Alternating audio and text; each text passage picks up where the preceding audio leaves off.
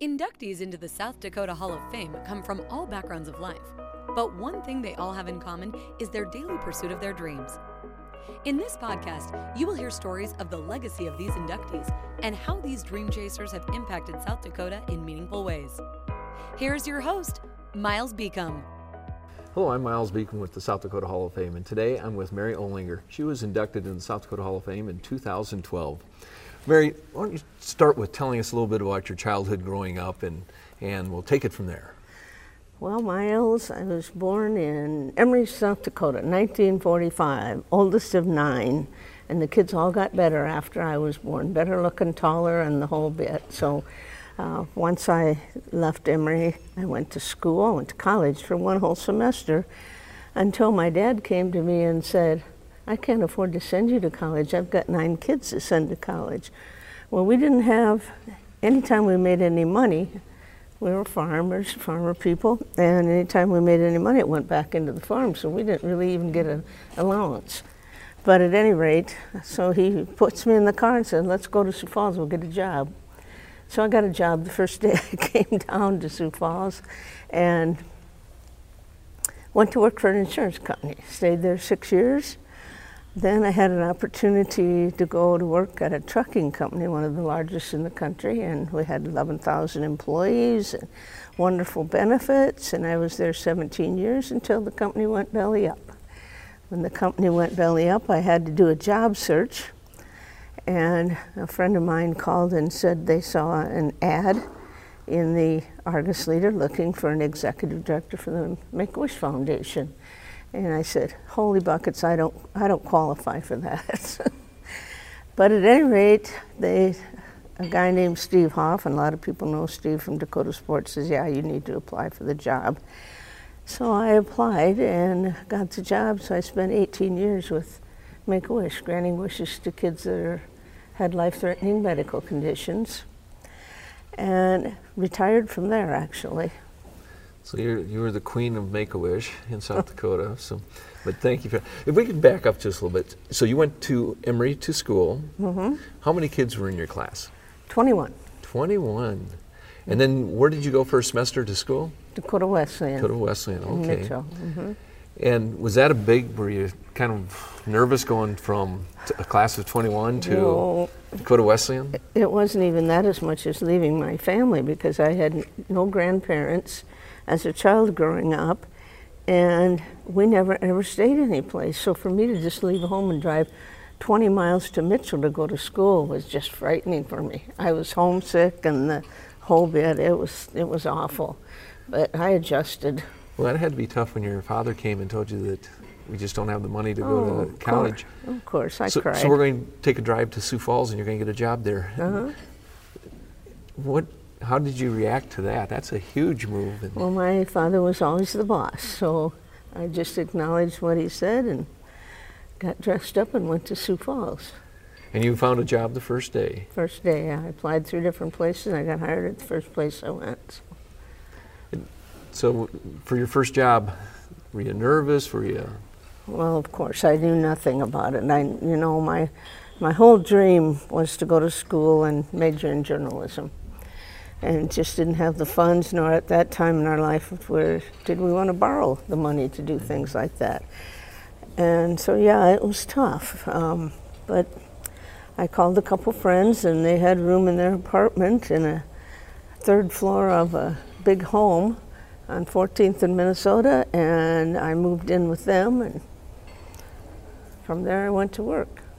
Well, and then you had an opportunity to go over to the freight company. Yep, American Freight, and I worked for 14 men there. They were all traveling people, and so when they would come in on Fridays after being on the road, I'd have to prepare everything that they wanted done. It didn't matter. I had all kinds of reports to do, and you name it. I just had to kowtow to all these men. I loved them, though. I always loved working with men. It's been fun. Well, then they had some financial troubles, and yeah, they had to close up. How did you? I mean, that had to be crushing after being there for how many years? I was there 17 years. 17 years. Yeah, it was crushing, absolutely. It was crushing for a lot of people. Number one, we didn't have insurance, we didn't have any money coming in, and we were well paid. There were many couples that worked there. There were people that had maybe heart conditions, and the insurance just was shut off, just like that, so, yeah. So how long did it take you to find Make-A-Wish then? Well, I had a short stint for 15 months. I went to work at the med school. Got a job there, worked for the executive director there, got to work with all the chairmen of the departments, it was an amazing experience. I loved meeting the physicians, and it was just, I learned all the ropes as far as being maybe a boss and knowing how to operate with a group of people that I didn't really even know. And all these guys are smarter than I am. They're very intimidating, but I learned to love them all, and I think they liked me too a little bit, because to this day we still see one another and it's all okay. But then while I was there, I got this opportunity to go to Make-A-Wish, and 275 people applied for that job. And they had, I talk about college degrees, they all had degrees, they all had master's degrees, they had PhDs, you name it, and they picked me. And I'm going, oh my God, now what am I going to do? But the thing I had to do was go back and give credit to every one of the people that I had worked for in the past that I had learned something from. I had learned some accounting things, I had learned a lot of medical things from all the physicians that I worked for. It was great. It helped me. Yeah, it's amazing. In every position you took, you did a great job, and you were well taken care of at those other businesses, but you learned something at each one to make you a stronger person, so exactly. It prepared you well for Make-A-Wish. When you started at Make-A-Wish, how many kids were you helping, people were you helping? Well, I started in 1993, and we had between 12 and 18 kids that we were granting wishes for, but the sad part about that is that we had no money. We had absolutely no money at Make-A-Wish. And what we would do, and what they had done prior to me coming on board, is they would call wealthy, lucrative people in town and say, hey, we need $4,500. We got a wish kid that's sick and they want to go to Disney World, or they want some playground equipment or something. So what we did is kept calling those people, and I said, this can't go on. We just got to quit this. We got to figure this out. So we started some fundraising events.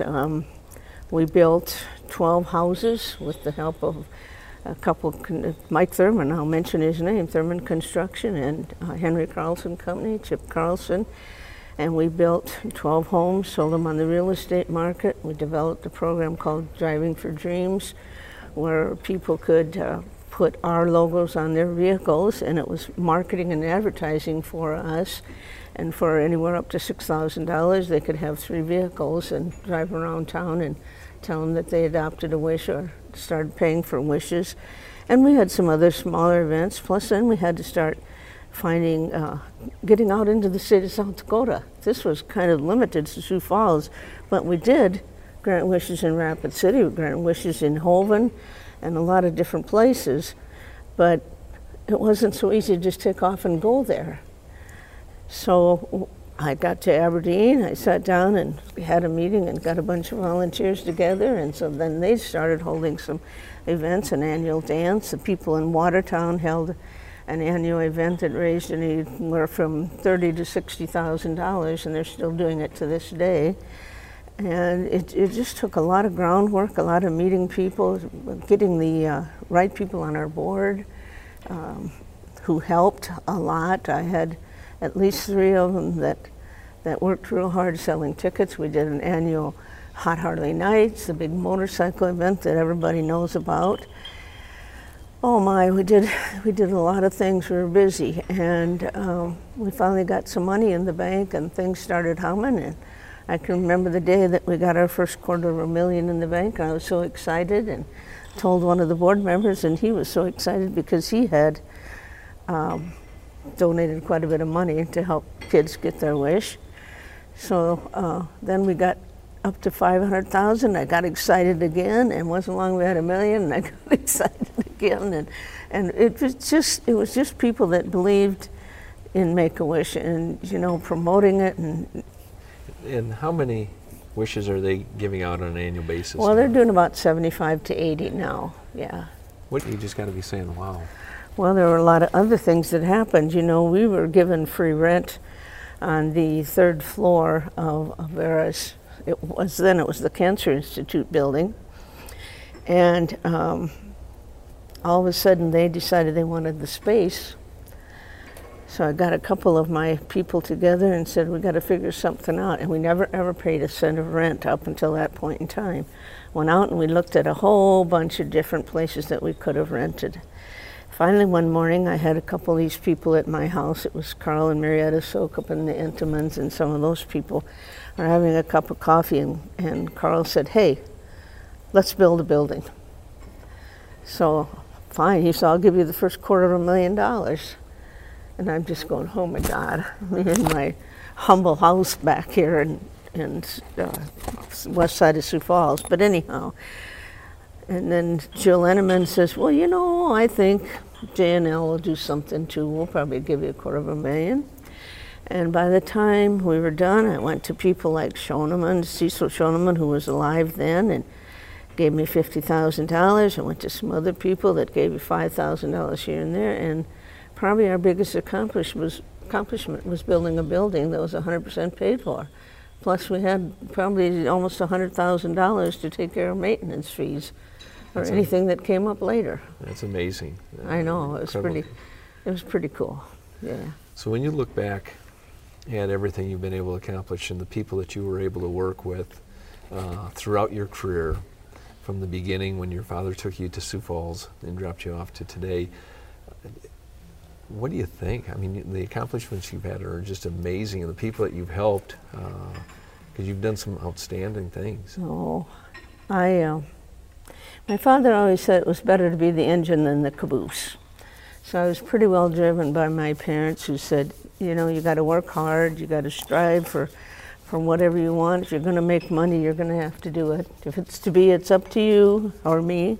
If it's to be, it's up to me. And I had a great work ethic, I guess, and it sounds like I'm tooting my horn, but we worked hard back home. I worked hard when I was in school. I worked hard whenever I had something to do, and it was a challenge. It was a real challenge to go to Make-A-Wish and raise money and get money in the bank, and then to see, oh my God, to see the smiles on the faces of the kids and their parents and all the people that were involved in granting a wish. It was pretty incredible. Then it was well worth all that hard work, wasn't it? Oh my gosh, yes, absolutely, absolutely. When you look at where Make-A-Wish was when you first went in there, and it was free rent in the facility you were at, to the end when you retired, to the house being there, all of the wishes that are being taken care of on an annual basis, still having money in the account, you have to be thinking this is just incredible. But when you first went to Make-A-Wish, then, when there was no money, you had free rent, did you say, what in the world did I get into? The first thing I did was I made up my mind. I was going to raise enough money to pay my salary, which wasn't a whole lot, but that was my goal. I want to pay my salary even before I take care of these wishes. And it was selfish maybe, but it was a good goal because we just started getting enough money, and I knew I had to work hard to get it. And then I created an insurance program for the organization so we could have insurance. And it was me pretty much all alone until I hired an administrative assistant and somebody to help me. And I had issues. I had people that really didn't believe in Make-A-Wish. They didn't want to work there. They had no love, no compassion, if you will, for all these kids. It was just a job for them. So I went through a few people, finally found some good ones, and picked out a fabulous wish granter and some accounting people, and we just formed a darn good office.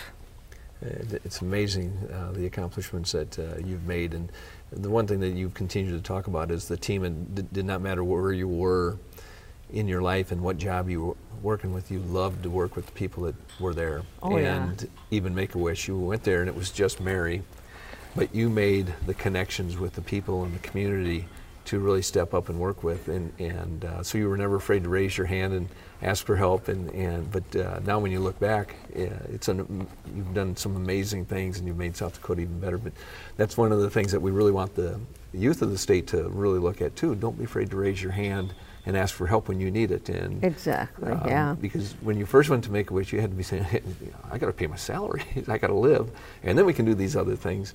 But you went in a pretty desperate time as well to take this organization from really just barely surviving to thriving, and that's exactly what you've done. So, well, we were in a 10-by-10 office when I started. We had a desk.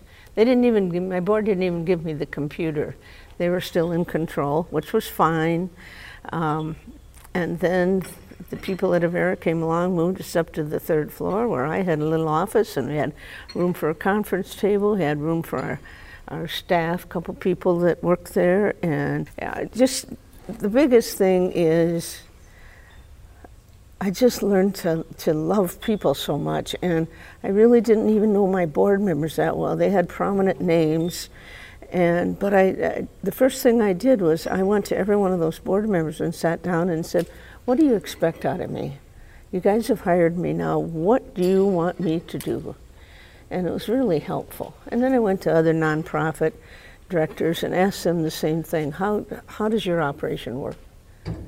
So, and that's always good to know, is those expectations. So that's impressive that you had the initiative to go and sit down with the board members and make sure what their expectations were of you. I had to learn. I had to know. Took a lot of notes. I still do take a lot of notes, even though I'm retired. But, you learn a lot from other people if you just listen. And it's just kind of amazing the connections I've made with people all over the state of South Dakota. And I can even come to this event, and I know people, the Lickness, for example, Mm-hmm. They have had an event in Watertown every year, and it's just fun. It's just great to know people in South Dakota. And knowing them, and you put those teams together, and they've accomplished some great things with your leadership. Uh-huh. Mary, what do you think has been your biggest challenge in your career? Well, one of my biggest challenges was, number one, getting money in the bank. Number two, I was in a bad car accident in 2004, and I was laid up for almost a year. And one of my biggest challenges was then to get back and get with my staff, who I had issues with them. They kind of wanted my job. They wanted me to quit. They wanted me to get out of there because they thought they could handle it. That was an awful big challenge. And then I would say building a building and making sure that it was all paid for. That was a big challenge. All challenges, but you overcame each one of those. Yeah, it was just, when you go to somebody, and now I'll give you a quick example. It probably doesn't need to be on this, but I went to Cecil Schoeneman, who owns Schoeneman Lumber, and I told him, Cecil, people perceive nonprofits as, you can't have a whole lot of money in a nonprofit. And I said, I've got a group of people that want to build a building. And Cecil said, well, why not? And we talked about the nonprofit thing a little bit. And he says, call downstairs and get Al, who's an inductee here, and tell him to bring the checkbook. And Al came upstairs and he wrote a check for $50,000. And I'm just elated to this day. And do you know what happens? When Cecil died, he left $100,000 to Make-A-Wish. So it's all about relationships. It's all about how you treat people, how they treat you, and you accept them for what they are and who they are. Yeah.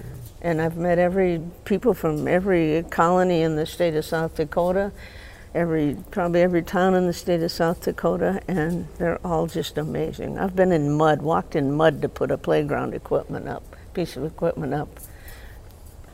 You're an amazing lady, Mary, with all those accomplishments. Not really. Mary, what would you like to share that people don't know about you that you'd like to share? Oh my God. Well, deep down I'm kind of shy. I know people don't think that, but I am. I've had to fight that all my life. I don't like to stand up in front of a crowd too much. Again, I still have to fight that to this day. They probably don't know that I spent a few years playing softball, got inducted into the Softball Hall of Fame, and they probably don't know that I coached a softball team. And the last few weeks have been comparing those girls to the boys that went to the National Baseball Tournament, but we had a team that went to the National Tournament 3 times, from California to Texas to Oklahoma, and they were pretty amazing, but the media wasn't out there at that time, so we didn't get a lot of press. But we had some very talented girls and played 75 teams in a tournament, and we ended up 7th 3 years in a row. We couldn't get to number 1, but... Well, it's amazing, though, accomplishments. And your shyness point is important, because I think a lot of students say, I don't want to do that. But you were able to get out of your comfort zone and overcome that. And even today, you did not really want to sit down with me, but you've done a great job. And it's not so bad, is it? No, it's not so bad. Mary,